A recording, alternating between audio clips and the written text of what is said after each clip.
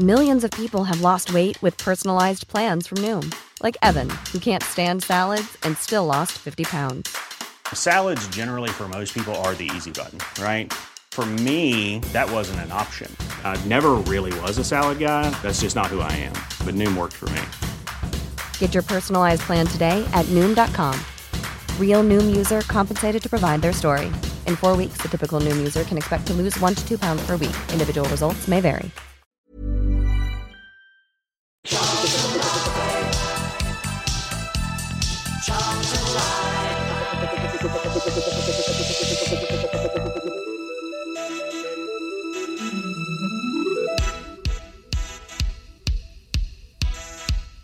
So good evening and welcome to the big match preview, looking ahead to Saturday's trip to Plymouth. My name is Louis Mendes. I hope you guys are well. Joining me to look ahead to a game that, well, I hope goes ahead. First up, Mr. Tom Walling. How you doing, Tom?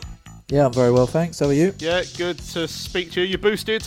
Boosted yesterday, so felt a bit rough today, but obviously all worth it. And yeah, hopefully now better protected, which is good. Yeah, and also joining us a man who, well, given his age, must be on his 4th or 5th booster by now. Mark Newby. How you doing, Mark? You cheeky bugger. Yeah, I'm boosted to my eyeballs. Thank you very much. Excellent stuff. So, as I say on this week's show, we will be looking ahead to the game with Plymouth, which, I mean, if I'm being totally honest, from a completely unofficial point of view, I'll be shocked if it goes ahead, just based on everything that's going around the EFL at the moment. But we are going to preview the game as if it is going ahead. As of Thursday evening, you know, there's no cases at the club.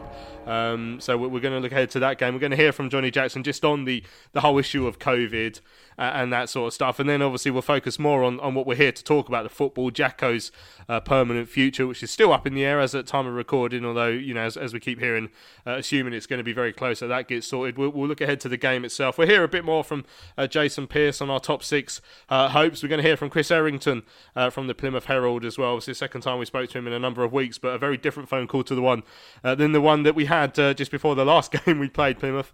We're going to hear a little bit from the women's team as well after last night's fantastic 5-0 win at Watford. So, I mean, before we delve into the game itself, obviously, as of time of recording, Thursday evening, there's no word on any cases at the club.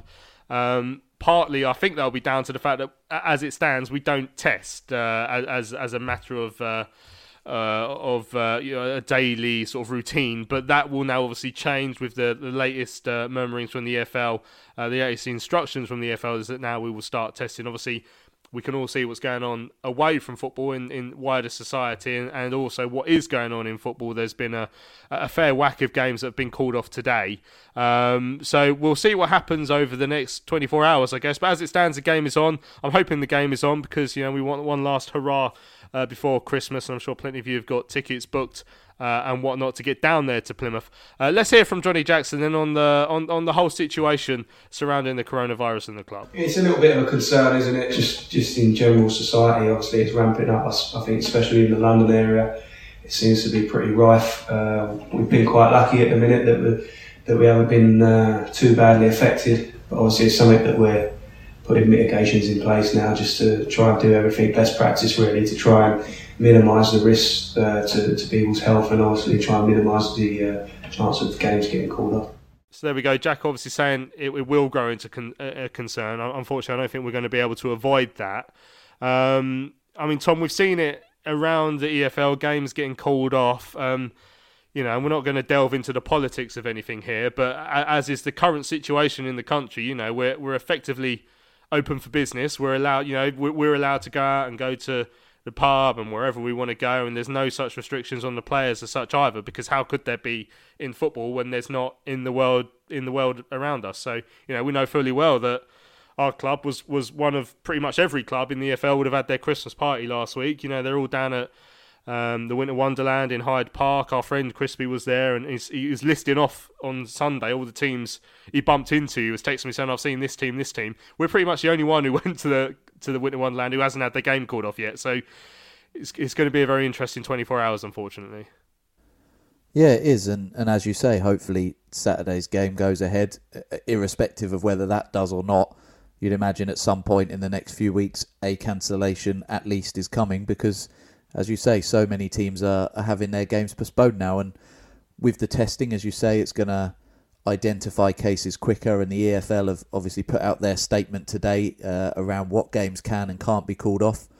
And other than that, they're following the government guidance, which, as you say, on the whole at the moment is you can carry on. So it's a really difficult one. Obviously, none of us wanted to be back in this situation, but we are. The priority at games is the safety of the players, the staff, and obviously the fans.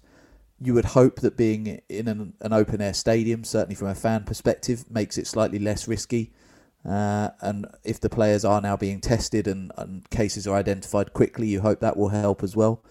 But with the speed of this new variant, you've seen how much cases are going up, especially in London. And we were just talking off air, weren't we, about the amount of people we know who've got it now, whereas up until this new one, I knew almost no one who'd ever had it. And I think that the only encouraging data that we're seeing at the moment is the speed of it, and you'd imagine that if it can kind of race through people, which it appears to be doing already, then hopefully there will be a sense of normality again more quickly than there has been in the past. But as I say, safety and protection of people is what comes first, so you don't obviously wish it on anybody. So it's going to be a few weeks where we're kind of just taking things as it comes. As you say, by the time some people listen to this, for all we know, the Plymouth game might have been called off. But the run we're on, we hope that it's not, because we're in a good bit of form at the moment. As you said, beating them relatively recently.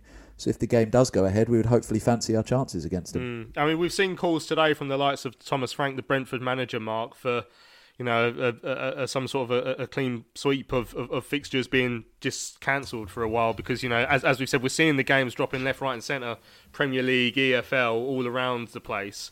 And, I mean, it's an argument. I mean, it calls one hell of a fixture pile up, and it doesn't seem to be what the Premier League or the EFL are up for at the moment, but we just hope it doesn't get to that situation where we have no choice in the matter. No, it's one of those situations.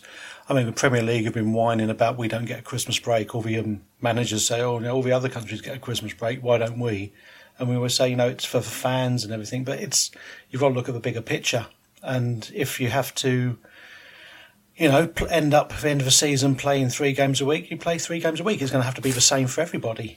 I think the sensible thing to do would do a blanket 2-week now and say, right, that's it. You have 2 weeks to keep your players safe, keep your players, and then you don't have an excuse in like 3 weeks' time to not play, because it's up to you to keep your players under control. I mean, look, they're going to go out, let their hair down and mix with people and have their parties and stuff, but it seems to be that kind of thing. A lot of places have stopped those, and you think to yourself, there is a reason people haven't gone out, and it sounds like right Scrooge's, you've got to go out and enjoy yourself, and it's my freedom to do stuff. And you're thinking, well, this is what's perpetuating it.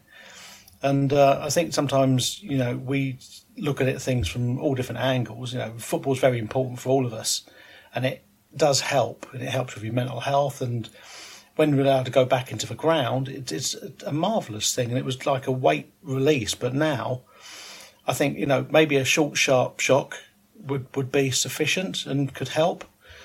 And, like I say, all the clubs are going to be in the same boat and with games piling up, but that's just how it's going to be. You have to deal with it. I mean, if they extend the end of the season, because I think the World Cup is going to be next year in November. So, they'd have to look at that, because that's going to stop then for 6 weeks. So, if they've worked out how to do that, they could do it again now.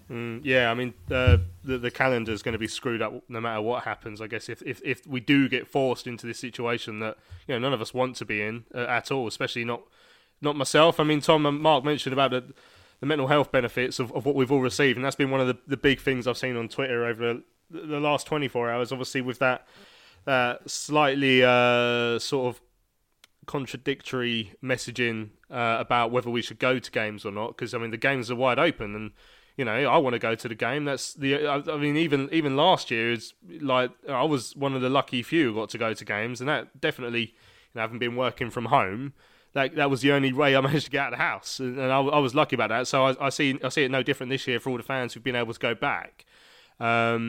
If we do get to a situation where games are called off and we're seeing this uncertainty, it's going to be really tough again. And this is where, we're going to need to sort of keep each other's spirits up if we're in a situation where we can't go to games, or the uncertainty is becoming too much again for people. Definitely, yeah, and I've seen the same stuff you have on Twitter, and I think it's important to distinguish what we're saying from what maybe some people think is being said. I don't think we should just be allowed to go to football if there is the risk of contracting an illness or giving somebody an illness, but that decision has to be made. I think the ambiguous statement of coming out and saying prioritise the right things, which Chris Whitty did, and then that being translated to the article I read today, which was people are being told not to go to football matches. Well, why is it specifically football matches? I said to you guys off air, I've got tickets for the darts on Monday. The darts is an indoor event in an almost airless room with, people packed to the rafters. I don't understand why nobody has emailed me yet from there to say maybe you shouldn't come to that, and yet there's articles doing the round saying don't go to football. Travelling is still the same, everything else seems the same, and football's outdoors. So I find that very, very hard. Obviously, as you say, if they make a decision and football is either cancelled or played behind closed doors, at that point, at least as a community, we can all pull together, as you say, we can look out for each other. But until that point, I think everybody has a responsibility to make their own decision.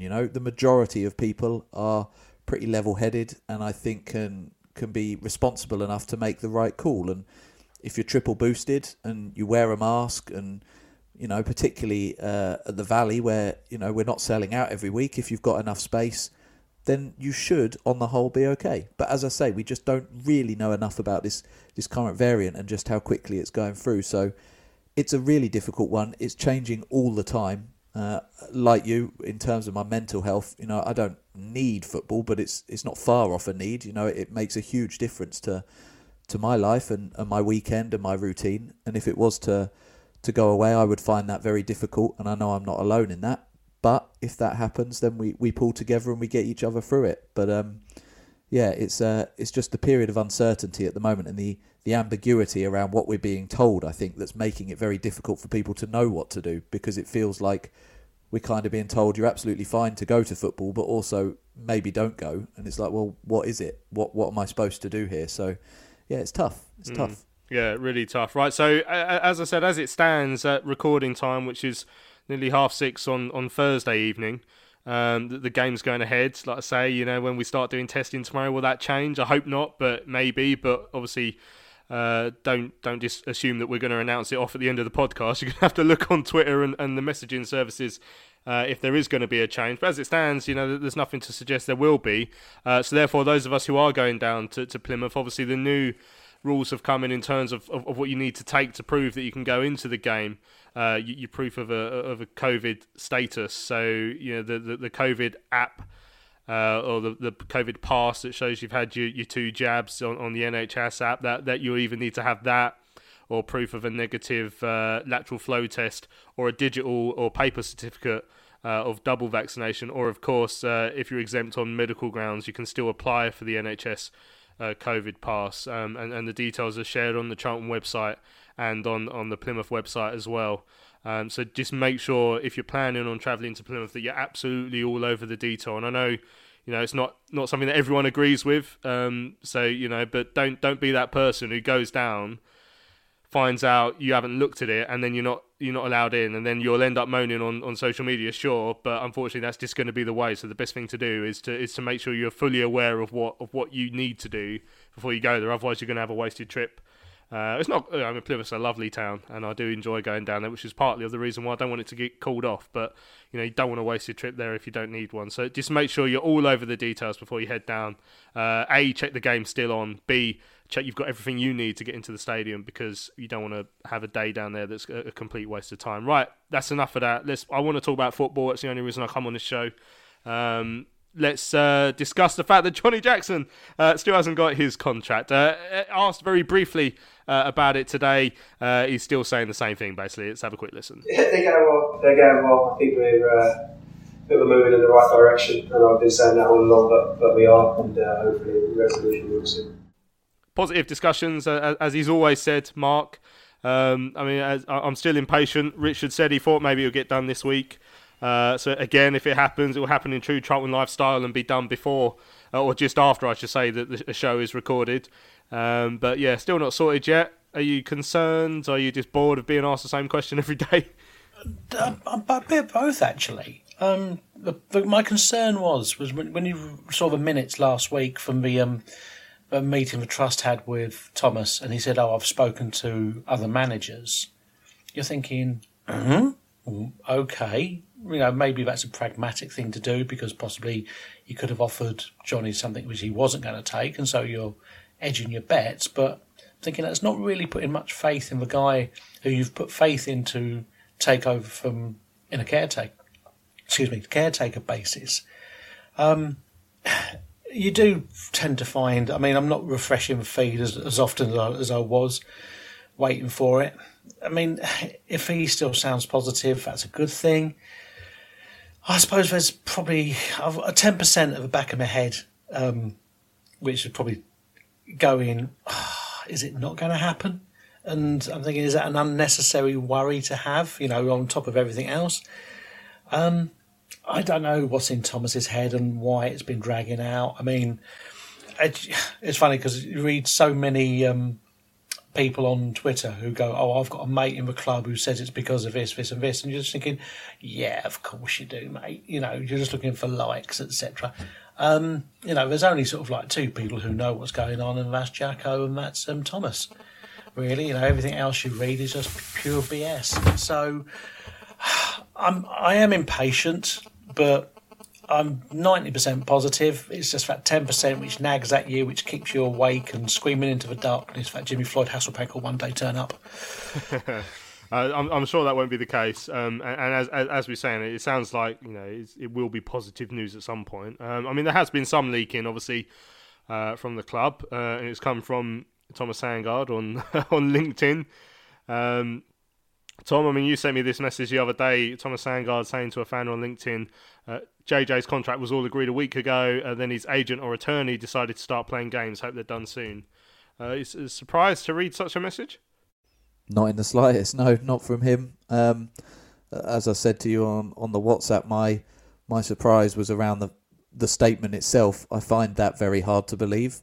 Obviously, if Thomas is saying it, you have to take his word, but it seems very strange that somebody who loves the club like he does is playing hardball. I would think he's after a deal that he feels he deserves, and I think because we have to remember that's only one side of the story, and also it's been eked out into the public, whether it's a private message or between him and one other person on LinkedIn or not, it's still going to get out there, obviously. Exactly, and I think as you say, there's two sides to it. I think Johnny Jackson will know what a contract at this level is worth, and I think he probably he should get what he deserves. Now, whether Thomas agrees with that and whether there really has been issues, I don't know.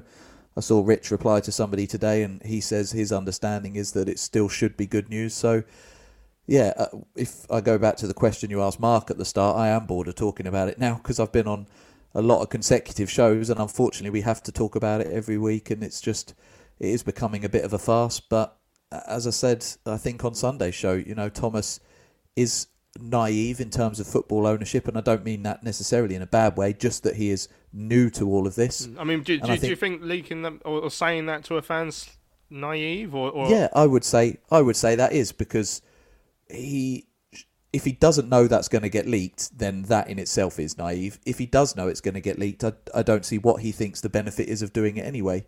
You look at the minutes of the forum meeting around the ladies' team and the fact that that's still happening with that change. Again, with all the feedback he's had, that seems a bit strange as well. So, look, again, as I said on Sunday, I think overall, in terms of his ownership, he's certainly in the positives in terms of what he's done for this club. But there's just little things like that I just unfortunately don't understand. And one of you two said earlier, we don't know what's going on in Thomas's head, and this is another example of that, really. So it's just another show where I'm saying hopefully it's done soon, because we all expect it to be done. And it should be Jacko in charge. Yeah, it's a weird one, isn't it? Because under Roland we were asking for a lot more communication, Mark. But I don't know if this is entirely the sort of communication that people meant. Like, can you start giving out details of your negotiation with the manager and say who's holding it up? I don't know. Maybe that is what people want to hear. I don't know. Mate, I don't know. It's, Thomas has got a way of doing things. I get that. But you think to yourself, would you do that in your pharmaceutical business if you were negotiating something? Leak things out and, dawdle around. Maybe he's more confident because that's his proper job, as I should say. But it does seem, every time you read a little snippet, you do go, oh, mate, all this is going to do is pour fuel on a fire. And, people are going to read things into it which probably aren't there, or, be a conspiracy theory come out. And he's got to, I think the bottom line is he's got to realise that all the goodwill and the enthusiasm which are at the club now, which have built up since he's taken over slowly, and fans coming back and feeling more connected with the club than we did for the past 5 years, how fast he could lose that, because if he treats Jacko badly, he brings in some no-mark and we lose a couple of games, he's going to find he's not going to want to leave his nice little house in Colorado and fly to a game and be abused. And he won't be welcome down the pub, and we won't be popping in for a selfie. Yeah, but again, I think the risk of that happening is very small. I think we should highlight that it does seem likely that Jacko will get the job, but like we say, I'm hugely impatient, like everyone else is. We got an email actually from Pete Cunningham. Says this ongoing situation with Jacko not getting the manager's job. I have two theories why he hasn't been announced as having the job permanently. He's got the job already, but he hasn't been told yet. Or maybe he has, and we are all getting played. Maybe Thomas is waiting until Christmas Day or something closer to Christmas to announce it as a Christmas present for the fans. He says, or Jacko virtually has the contract, however Thomas is aware that the transfer window is coming up. We have a big squad and lots of very good players with a lot of quality are less likely to get a chance. Some may leave permanently or on loan. This could impact the team dramatically, leaving the manager with fewer options to make changes forced by injuries or not. From a business point of view, it makes sense to hold off a bit longer to see what the team is like after the people leave and possibly join before announcing a new permanent manager, whoever it is. Thank you to everyone involved in making the podcast. Wishing you all and your listeners a Merry Christmas. Cheers, Pete. Yeah, I mean, I certainly believe that the first one, would be a nice way of doing it, I guess, Tom, as a nice Christmas present. Although, I'm more than willing to accept an early Christmas present.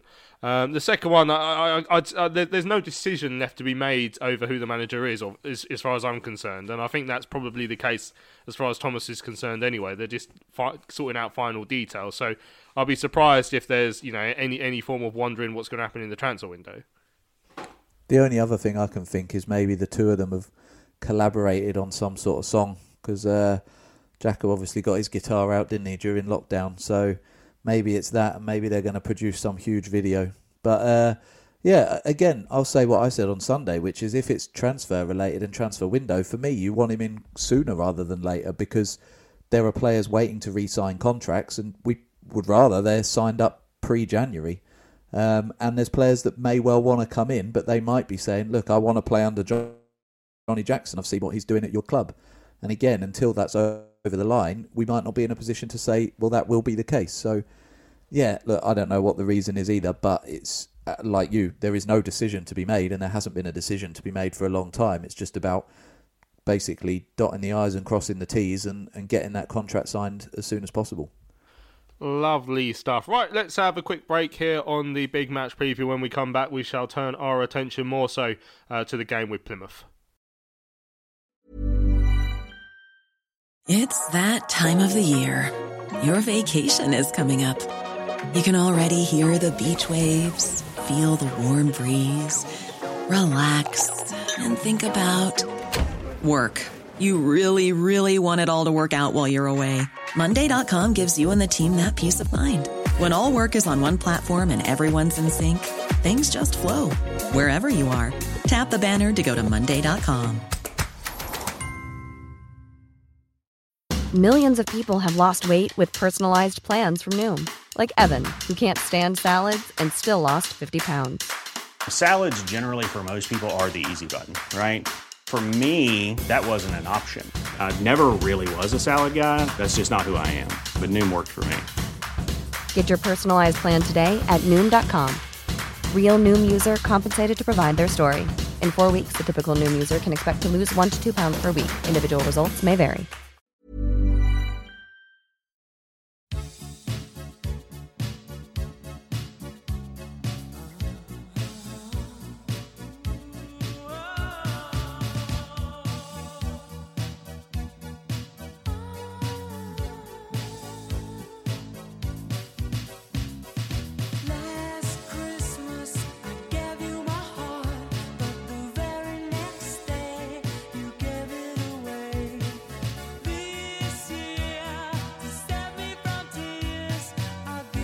Jaden Stockley. Charlton Live. Well, welcome back to Charlton Live. This is the big match preview. I hope you guys are safe and well. Looking forward to Christmas as well. Don't forget, we'll be back on Sunday, whether the game goes ahead or not, for our Christmas special. We'll have the quiz, we'll have all the sort of fun and games we normally have around Christmas time. So don't forget, if you want to get involved with that show, you can email us, studio@charltonlive.co.uk, or you can tweet us at Charlton Live. Have your say on anything, really, coming up to the I was going to call it the Christmas break, which it may inadvertently be, but the Christmas break for us normal people, not footballers who hopefully will be playing football if everything goes well, obviously due to be playing at Wimbledon on Boxing Day. Our show will take a break, as we always do over Christmas. So Sunday will be the last show until we come back in the new year, because we are sort of here, there and everywhere during the Christmas break. So our Christmas special will be the last show of 2021. Hopefully we'll have some football to talk about, and hopefully it will be a game against Plymouth that's due to happen at Home Park on Saturday. Johnny Jackson was asked to look ahead to that game. A bit of team news in here as well, but he was asked if it's been a good week on the training ground ahead of the trip down to the West Country. Yeah, good week of training. Worked on some tactical stuff. Big day out on the grass today, really. Done a lot of sort of intensive stuff on Tuesday. That's a typical week for us. But obviously we've been quite mindful as well of the schedule that we're just coming out of. So we've had to balance sort of the training that we do with recovery and stuff like that. But yeah, in a good place going towards another tough game coming at the weekend. It goes to show how quickly things can change in football. Obviously, it's not long ago since we played Plymouth and they were on that brilliant unbeaten run. Struggled since. Ryan Lowe, someone you know very well, has gone off to Preston. Have you spoken to him since he's moved off? Yeah, we exchanged a few messages, just of congratulations really when he got the job. Didn't want to pry too much into what was happening at Plymouth and stuff like that. So it's been a bit of a change around since we last played them, but actually personnel wise and what Shuey's been doing since Lowe left has been pretty similar. Very similar personnel and stuff. So we know all about them. We know the threats that they carry, and they still do. They haven't become a poor team all of a sudden. They're just on a little bit of a bad run, which is going to happen to every team over a season. But they're still top side. Speaking about team news now, obviously Ryan Innes has been back in training for a week or so. I think he's progressing well. He's going to get some under 23 minutes into him over the next week or so. Yeah, that's the plan with Ryan. So he's had another good week of training. He'll finish that off tomorrow, and then obviously the group will travel to Plymouth. So he'll stay behind and do a little bit more training over the weekend. And then next week we'll look at getting him some minutes with the 23s and try and build him up with a couple of games with them before hopefully being available for selection with first team. And we've seen Sam Lavelle and Adam Matthews back on the grass as well this week. How are they progressing? Really well. Adam's very close now to returning with the group. As is Blackett Taylor, I think they'll be back with the main group within a few days. Sam's obviously a little bit more longer term. But hopefully we'll have him back with the group early part of Jan. There we go. I mean, first of all, Mark, we'll talk about some of that good news on the injury front. So obviously, Ryan Innes due to be playing some under 23s minutes soon. Corey Blackett Taylor and Adam Matthews both close to being back with the group, and Sam Lavelle coming back in early January. I mean, if there is an unfortunate COVID break, I mean, we'll be pretty much back to full strength, other than maybe Jake Forster-Caskey by the time that we come back. Yeah, and I thought Jake was out doing a little light work around the ground as well. So it really benefits us. It's funny though, because you see Lavelle coming back, you see Innes coming back, and you're thinking, well, hold on a minute, who are you going to drop? It's nice to say you can rotate people, but someone's going to be missing out because Pearson and Famewo have been extraordinary as centre halves, and Claire on the right side of that, as it might not be his preferred position, but he's really looked like, he's made it his own over there. So Matthews and Gunter, are going to struggle almost to get back in. So it's good, and you don't know if someone else is going to pick up an injury, and then at least we've got players to come back. But we do seem, and it might give an opportunity to, say, maybe send Deji out for the rest of the season on loan somewhere to toughen him up, even Albie as well. If we're going to be fit, I'm not sure on Arta's loan negotiation thing, whether we've got him for the season or he's going to get to January and he might renegotiate, go somewhere else where he's going to play, because I can't really see him coming in.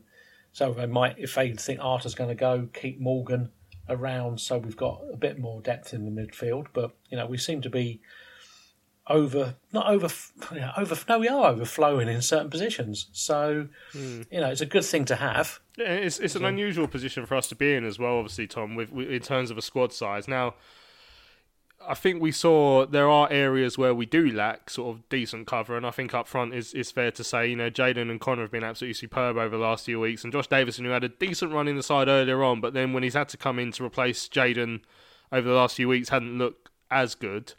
So it does show that we are sort of lacking still in some positions, but one of those as well being the left back or the left wing back position, I think it's still sort of fair to assume, like Ben Purrington obviously came off Saturday with a dead leg, and it's something he picked up in the first half, and he played on for about an hour. So when you look at that, you'd assume that therefore a week hence it would sort of wear off and he'd be fine. But that was an area that was slightly lacking perhaps when Soirée came on Saturday.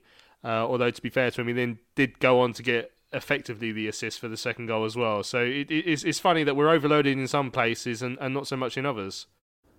Yeah, and we spoke about Soirée on Sunday's show, didn't we? And I largely agreed with you. I think you're right. The key areas in terms of where we're short are up front and left back. I then think, as you say, we're well stacked in other areas. But again, I come back to a point I made on, I think, Sunday or maybe last Thursday's show, which is, when those players come in, can they play to the level of the existing ones? So you look at Dobson, for example, in the sort of DM role. You've got someone like a Ben Watson who might come in, but can he do that job to the same level? Aside from that, in the midfield, I do think we're lacking. We have got players like Albie Morgan, or even Harry Arter. I'm just not sure necessarily whether they can perform the exact role that a Gilby or a Lee is. Same with Kirk on the wing. Not yet have I seen enough from him to be fully convinced. So, yes, we've got a lot of players and we've got good rotation options, but there's a reason Jacko hasn't been rotating. And I think partly is down to the fact that I think part of Nigel Adkins' downfall was too much rotation, but also partly down to the fact that these players are performing out of their skin. And I'm just slightly concerned that if somebody else comes in, can they get up to that level and quickly, because they will need to. So, yeah, I think priority has to be striker. I love what Connor and Jayden are doing, but any injury, and as you say, we haven't really got anyone. I think a left back, I'd be happy with the loan option, or maybe even giving Soirée a chance, because maybe he can play his way in. But I would like somebody else in that midfield, and as Mark says, depending on the loan situations and stuff, I don't think we're necessarily going to see Jake back, certainly not in the meaningful part of this season.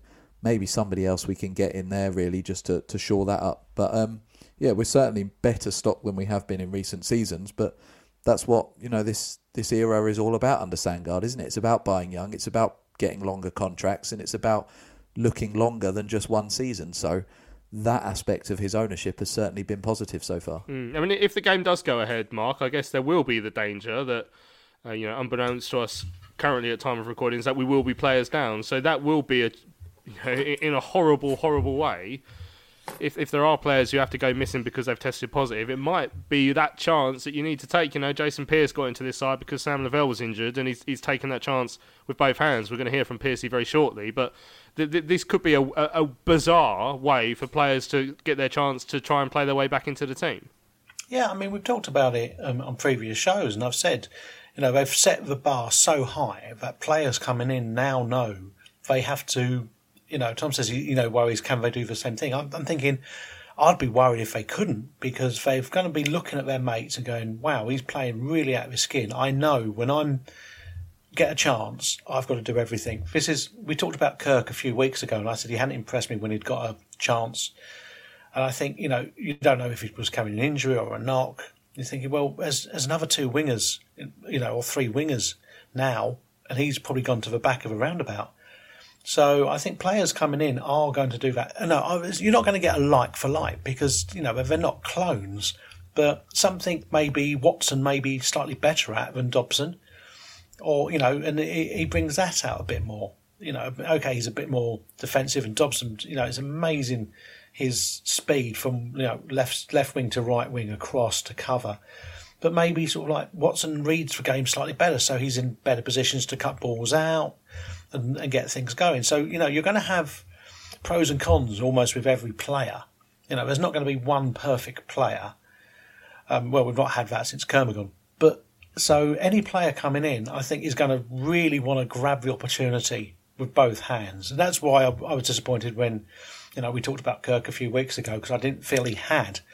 So I'm positive that because you've got to think the other team as well might be missing, a player here and there. I think as long as you're not losing both your goalkeepers, you're going to be okay. Yeah, well, that's a get-out clause, of course, because if you have 14 players fit, including a goalkeeper, then you have to play the game. If you don't, then you don't have to. I guess there's always the opportunity to get Steve Brown out of the commentary box in between the sticks. But anyway, let's hear from the skipper, shall we? Jason Pearce. Obviously, we spoke to him after the game against Cambridge on Saturday. We heard some of that on Sunday's show, but I've saved a little bit for today as well because I asked Pearcey about our playoff hopes and to look ahead to the Plymouth game. So first of all, I've asked him if he still feels like we've got a decent chance of making the top six. Yeah, we want to just keep trying to, obviously take each game as it comes, and as the cliche says. But no, I think we believe in the team we've got and the squad we've got, like the players that's come in. So we want to just keep on winning games, and hopefully we will slowly move up the league, and by the time we get towards the end of the season, we'll hopefully be in and around the playoffs. It's unusual that we're playing Plymouth again so soon after playing them here at the Valley, but I guess you've played them recently, so you know almost what to expect, but they'll be out for revenge as well.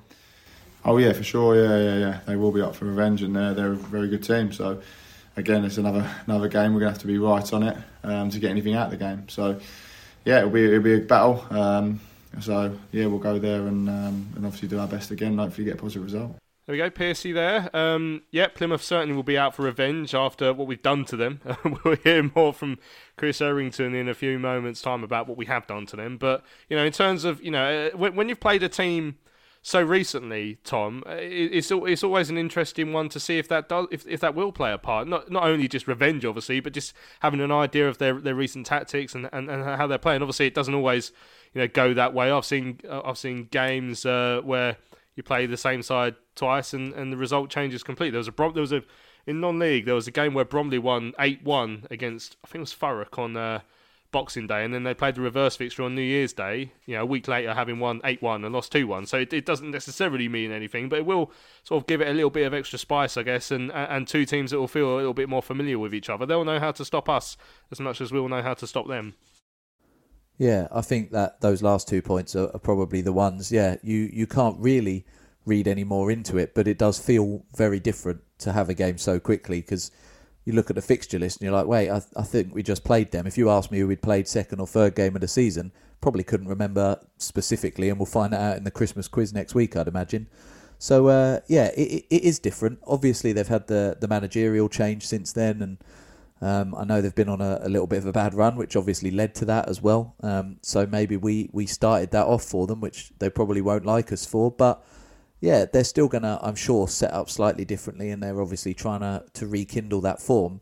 But as you say, the players on the pitch are going to be very familiar because they were only swapping shirts a few weeks ago, weren't they? So yeah, it's going to be interesting to play them so quickly after. We showed what we can do at our place, and our home record over the last few months has been formidable, but away from home it's been a little bit more up and down. We obviously had that slightly off week a few weeks ago, so that will make it different as well. So yeah, I don't read too much into that first performance necessarily. I think last season we went there, didn't we, towards the end of the season, absolutely battered them. So it's going to be an interesting one, but they're still a very dangerous team, I think. And I feel like this season, unlike the last two where I've been saying we should go into every game and expect to win, I feel like this season we are coming up against good sides for the majority of weeks. So it's going to be a difficult game. And when we look at like the the playoff race. You know, I was moaning just a couple of weeks ago that for the good run we'd been on, we'd only made up a couple of points, you know, from the time that Adkins had left and Jackson had taken over. It's got closer again now, Mark. We're within 8 points. You know, if the game does go ahead Saturday, then we could get to within 5 points if we beat Plymouth, because obviously they sit in 6th place at the moment. So in terms of a season-defining game, it's not necessarily going to define the season completely, but it's got a chance of defining sort of how we feel coming into the turn of the year. Yeah, I mean, you know, we talked about it a few weeks ago, and I'd said I don't think it'll be a revenge thing because they've, you know, gone on a bad run anyway. I like Home Park. It's a nice ground. It's a good pitch. It suits us. It's big, wide, plenty of space on it, and you know, their fans make a decent atmosphere.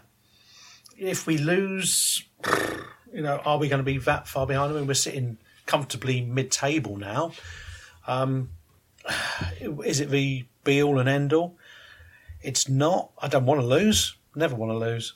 But I can't see how they're, you know, going to use that as motivation. Oh, you know, we won such a good run and they beat us.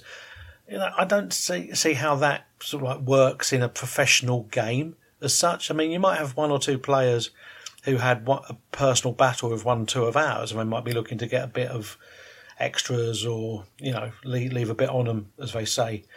So that's to be aware of. And if someone, you know, doesn't use his head unwisely, we were okay. It's a strange one. You're right. You know, when you do play them that close, can you read anything into the first game? Not really, because we've been in such a good form. We've been steamrolling over teams, as it were. I mean, you know, things of Ipswich had probably, you know, went and sat in a closet and cried for 2 days after we beat them. I mean, I think we're still feeling the effects of that last night. If you saw the Barrow game. So, you know, I think, you know, the match, if it goes ahead, it'll suit us because of just, you know, the pitch and everything. And I don't think you need to worry too much about what they're going to do. Certainly. Well, one man who has been worrying about what Plymouth have been doing is, of course, Chris Errington from the Plymouth Herald, big friend of the show. He comes on every time we play Argyle, and well, it's obviously only a few weeks since I last spoke to him. Okay, so obviously last time we spoke, Plymouth were flying. Ryan Lowe was doing a brilliant job. Then you came to the Valley, and it's all gone off the rails since then. Yeah, it's all your fault, Louis. I'm surprised I've agreed to have a chat with you again after all the things that have gone wrong since we came up to the Valley last time round. Yeah, I suppose that's the highs and lows of football, isn't it? 1 minute you're flying along and everything's going well, and then the next minute it's not, and it's all change. And what, it was only about 4 or 5 weeks ago, wasn't it? It's incredible. Incredible what's happened at Argyle over that period of time. Yeah, I mean, obviously, can you put your finger on what's happened there? Obviously, Ryan Lowe leaving hasn't helped, but the downturn had started before then. Yeah, I think coming to Charlton, I mean, the atmosphere that day was great when Argyle came up there. You know, a full ground. You could see the Charlton players were desperate to impress the owner. In terms of trying to get Johnny Jackson the job. Ryan Lowe mentioned that in his press conference after the game. And it almost felt like, you know, Argyle walked into a bit of a tidal wave of sort of emotion and everything. And I think any team in League One would have been beaten by Charlton that day. I think it was just an irresistible force that day. They then had back-to-back home games against Wycombe and Wigan, 2 of the top teams in the division. Argyle have struggled against Wycombe over the years, as many clubs have, with the way they play and the tactics that they implement, and they got beaten 3-0 at Home Park. Then they played Wigan on the Saturday, and it was 1-1 till the 90th minute, and they would have been good value for a point, and that would have stopped like that little mini run, but then they conceded a stoppage time goal and lost that 1-2-1. So that sort of got them on the spin of 3 straight defeats. They did have an FA Cup win at Rochdale, sort of regroup a little bit. But then, as you say, Ryan Lowe left, and they've had 2 games since then, a 1-1 draw at Milton Keynes and a 2-1 defeat at Sunderland. Again, 2 teams that are near the top of the table. So I suppose the crumb of comfort from an Argyle perspective is that although they've had a bad run, they've literally played, you know, all of the top teams in the division. So hopefully at some point in time they'll be able to get back on track. And obviously it must have came as a shock when Ryan Lowe announced his departure. And obviously he's been replaced by Steven Schumacher, who's at the wheel now. I'm sure you've heard a variation of that joke too many times already. But what can you tell us about the new man in charge and how he's sort of got his feet under the table so far? I think he's been at the club for a while, hasn't he? Yeah, he came to Argyle with Ryan Lowe. They've been manager and assistant at Bury and had success there, getting a promotion. Steven Schumacher came down to Argyle with Ryan Lowe. And I think there was maybe an expectation that if Ryan Lowe did leave, that Steven Schumacher would follow him. But as soon as Argyle got wind of the fact that Ryan Lowe was interested and almost certainly going to go to Preston, they approached Steven Schumacher, offered him a 3.5-year contract, which for someone who's never been a manager before is a big show of faith in him.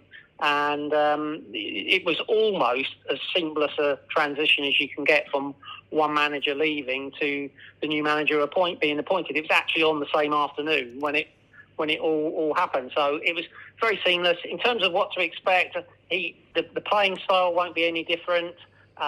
He knows all the players know him.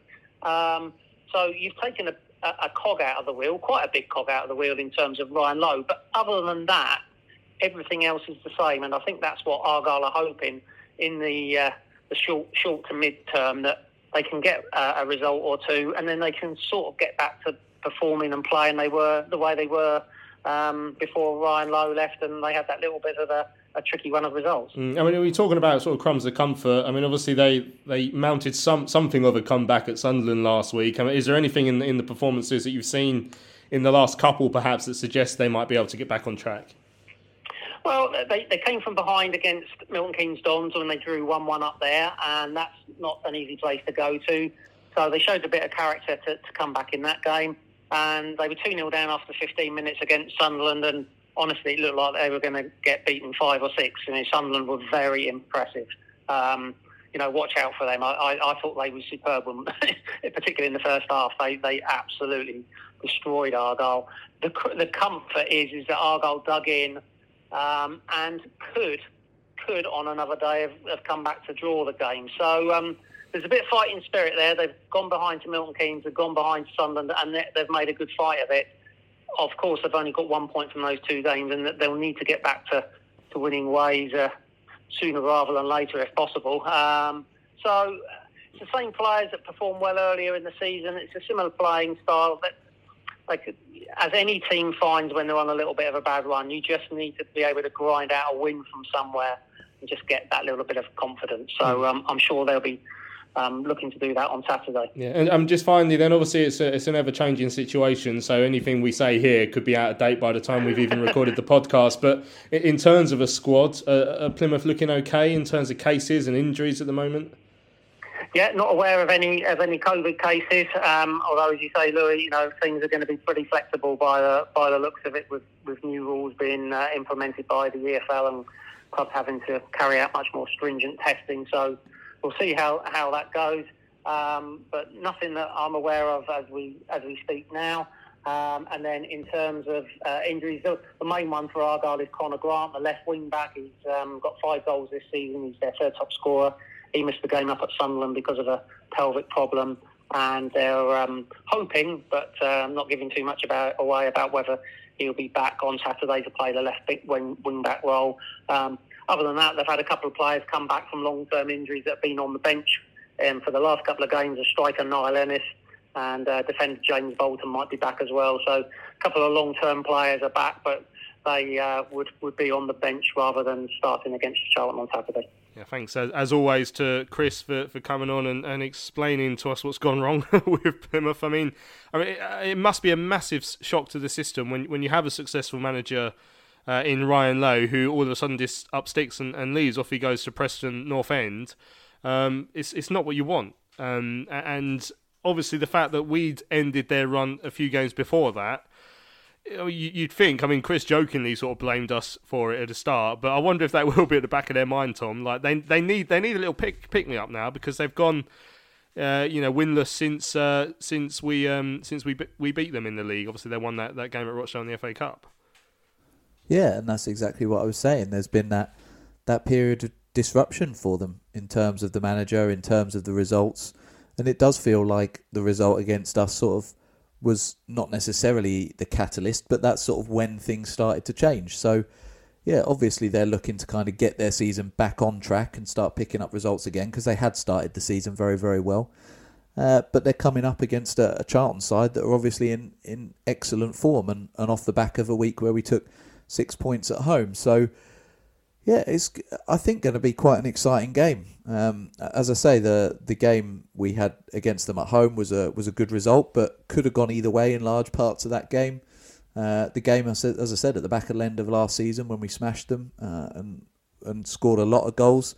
So you would hope for something similar and something entertaining. But yeah, they want to get back on track, and we obviously want to keep our run going. And because of where they are in the league, if we do get the win, it's obviously almost like six points forward towards those playoff places as well. So it's a huge game for both teams, because they're obviously trying to keep that cushion in those playoff spots. So yeah, I'm excited to see what happens, unless, of course, again, this has been called off by the time we're listening to this.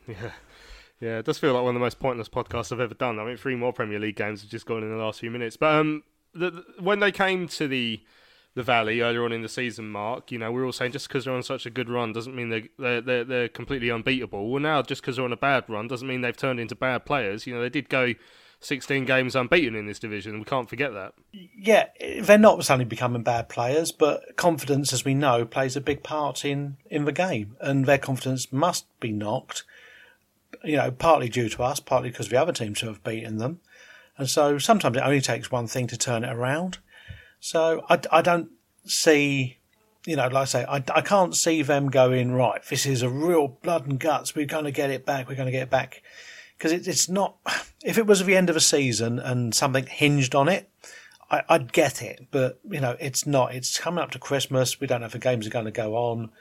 It could be the last game they play for a couple of weeks. They might be looking forward to a break anyway. You don't know where their head's at mentally. So, you know, like I said, I'm just going to repeat myself. I don't think they've got stuff to worry us about, because I think we've got enough now in our armoury to cause teams trouble and cause teams problems. And we're full of confidence. You know, you've only got to look at the way we've played recently. I mean, when we played Cambridge, you know, they were a good side, and like I said, we still kept attacking up until the 80th minute, and when we got our second one, we were still going for it. There was no reticence, and the team's working hard, the team's working smart. So, you know, if we go there with the right, you know, we always say the positive mental attitude, you know, we should be travelling back up with 3 points. Excellent stuff. Right, let's check in with another team that's been working hard. The Charlton Athletic women's team got a 5-0 win at Watford in the Continental League Cup group stages. The final group stage game last night. So they end up finishing second in their group. They've got to play a bit of a waiting game to see if they're one of the best placed second finishers and therefore go through to the next round. So we don't know whether they're through or not yet, but they did end in style, a 5-0 win away at Watford, who they had already beaten 4-0 in the Championship as well, away from home. So 9-0 in aggregate against Watford, who obviously aren't up to our standards. It was a brace from Ella Rutherford, Mia Ross and Alicia Salola on the score sheet, as well as an own goal as well. So another win for Karen Hill's side. Let's have a quick listen to the post-match thoughts of Karen Hill's and the goal scorer Ella Rutherford. Yeah, dominant performance. Pleased to get some players on the pitch to get some extra minutes as well. But no, overall it was a very dominant performance and pleased with the result. Yeah, it's really good. I think it was a dominant performance from us all. You know, we looked to come here and work on things that we've been working on in the last few weeks, and I think it's really paid off.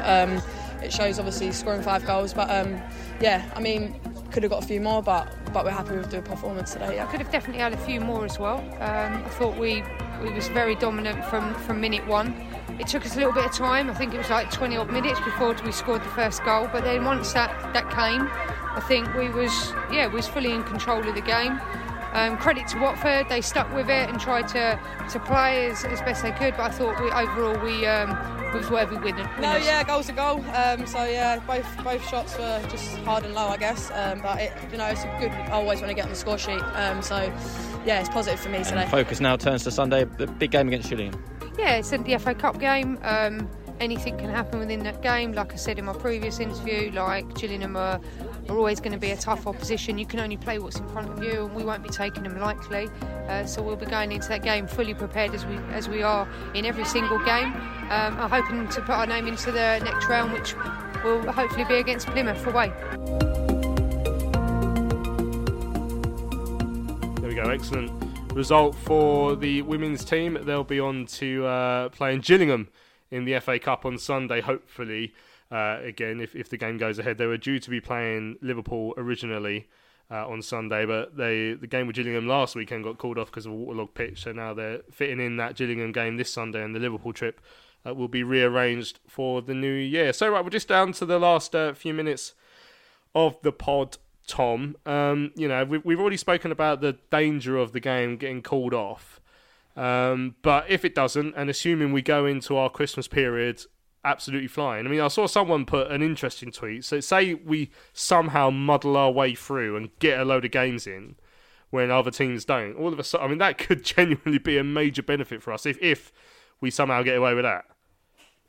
Yeah, exactly. And I think either way, as we've already said, there are going to be games called off. There already have been games called off. So some teams are going to end up playing more than others. And you'd imagine in, 2-3 weeks' time, certainly that first week in the new year, that you're suddenly going to see a real discrepancy in games played across the league. And as you say, if we come out on the right side of that, it could be very, very interesting, because suddenly you're up in, 7th or 8th place, a couple of points off the playoffs. And yes, the team ahead have got 3 games in hand, but there's no guarantee that they'll win those, and the pressure's on. So, look, that's only one scenario. We're just going to have to see what happens and take each game as it comes. We've got, 3 games left this season with the Wimbledon on Boxing Day and then Gillingham, isn't it, between Christmas and New Year. So who knows? If we came out of that with 3 games have played and 6 to 9 points, then obviously we'd be in a very good place. But I think if we're all being honest, the chances of that are slim. And we just have to focus on Saturday's game, which, as we've said all show, hopefully is going ahead and is at the time of recording. So if we come out of that into Sunday's show off the back of 3 points, then I'll be more than happy. And what happens after that happens. Excellent stuff. Well, as I said earlier on, we will be back on Sunday no matter what happens, because I've got a quiz written already for the chaps to pit their wits against each other. So we'll have our traditional Christmas fun and games at the end of the year, no matter what happens between now and Sunday. So if there is a game, obviously we'll look back at the Plymouth game. If there isn't, we'll just have some fun and look back at the season so far. Right, thanks to those of you who've tuned in to this week's Big Match Preview, which we're hoping is a Big Match Preview. Thank you to Mark and to Tom for joining me. Cheers, mate. Good to speak to all of you. I'm Louis Mendes. Hopefully I'll see you down at Plymouth. If not, look after yourselves, and we'll see you in the new year. But we'll be back definitely on Sunday with a podcast. We look forward to speaking to you then. See you later.